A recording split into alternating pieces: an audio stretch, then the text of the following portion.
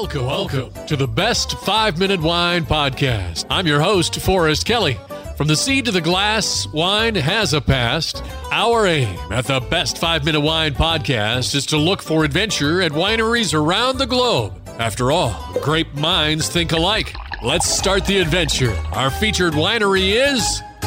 We continue our conversation with Patrick, owner of Table Mountain Vineyard in Wyoming. I think, Patrick, you offer a flair that not many wineries in the entire world can offer, in that you've got other crops that you're working on simultaneously while producing wine. Well, we still do the traditional farming as well to try and keep the farm going. The winery has turned into the 10 acres. Could really be a full-time job, and we do it as good as we can. But we do need when they tell you to diversify in any industry, they don't tell you need 10 or 20 more people to handle those extra hats that you wear. So on top of that, the event hosting we have at the winery, we're grateful that we've kind of become a community hub. We host wedding showers and baby showers and weddings and the paint classes on the weekend. So we really do have 4 or 5 different very active parts of the winery all in play, but they do come out to make it be a successful venture that does sustain itself and allows us to stay on the farm and keep enjoying what we enjoy.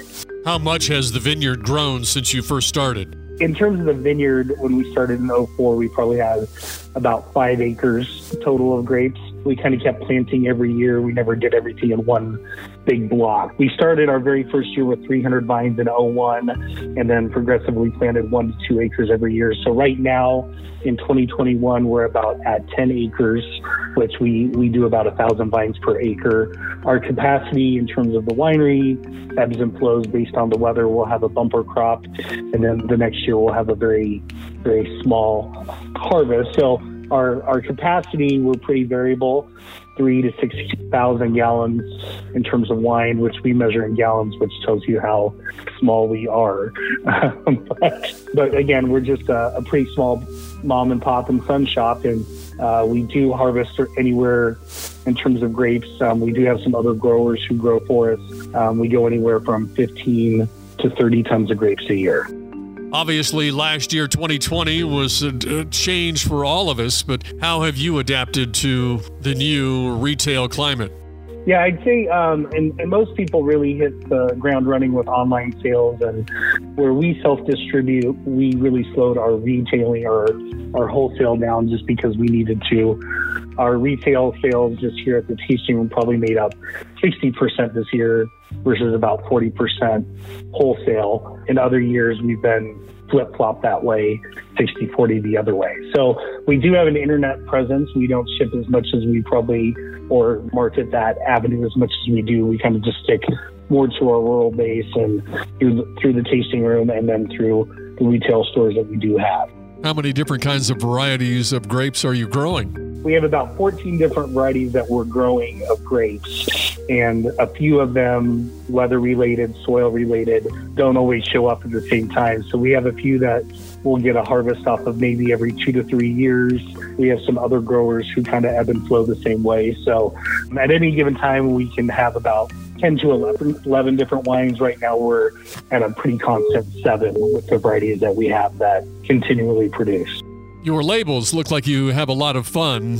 Did you do the labels on all your wine? We do. It's kind of a collective family and friends effort, but we will, as we're bottling or in the vineyard, we try and come up with some names and different labels. And a lot of the labels are inspired or just artwork of pictures we take around the farm. And then, again, some retro kind of Western themes just to kind of tie in our Wyoming ties too. Will somebody answer that phone? It's time, boys and girls, for our listener voicemail. Hi, this is Christy, and I'm from Canada. I was wondering what type of wine or wines would be best served as like a sangria. Lips taste like sangria. For my future parties, when COVID's over.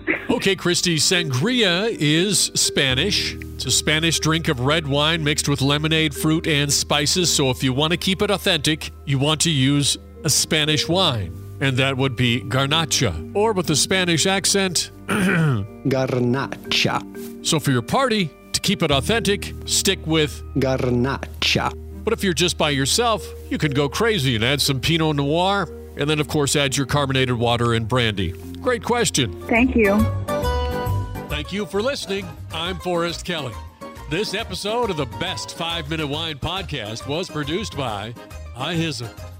If you like the show, please tell your friends and pets and subscribe. Until next time, pour the wine and ponder your next adventure.